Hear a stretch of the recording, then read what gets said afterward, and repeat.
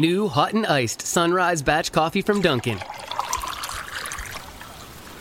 A bright and balanced, full-bodied blend brewed so you can get summering from sunrise to sunset. And even after that, because that's when you can show off those string lights you hung in the backyard. Or rehung. Enjoy a medium hot or iced Sunrise Batch Coffee for $2. America runs on Dunkin'. Price and participation may vary. Limited time offer. Exclusions apply. So someone asked the question, why do I have to be tactful when I'm speaking the truth to people? And the reason is because your truth isn't necessarily that person's truth.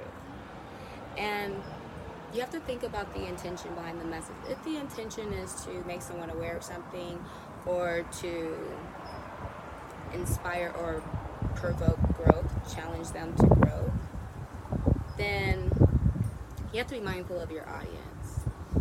So, number one, your perception of things isn't necessarily the truth because your perception is coming from your experiences. Your experiences. So it's your truth.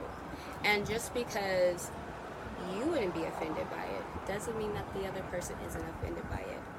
And number two, or this is the second reason, because people give meaning to different words. And I know that people think that language is universal, but language is not universal. Especially the English language. We give so much meaning to different words. So for example, if I were to tell my brother right now that he's fat, he's not going to give that any meaning. But if I were to tell my cousin that she's fat, she's going to give that a lot of meaning. She may even think that that means that she's lazy, that means that she's extremely obese, that means that she's unattractive, when possibly all I meant was that she was 5 or 10 pounds over. Like what I prefer. Keep that in mind too, because that's coming from my perception. So intention is really important when we're speaking the truth. Knowing your audience is really important. Being mindful. How would I feel if I was getting this message? How would I want it delivered to me? How would I want it said? And fourthly, meaning. Sometimes you just need to get clarity.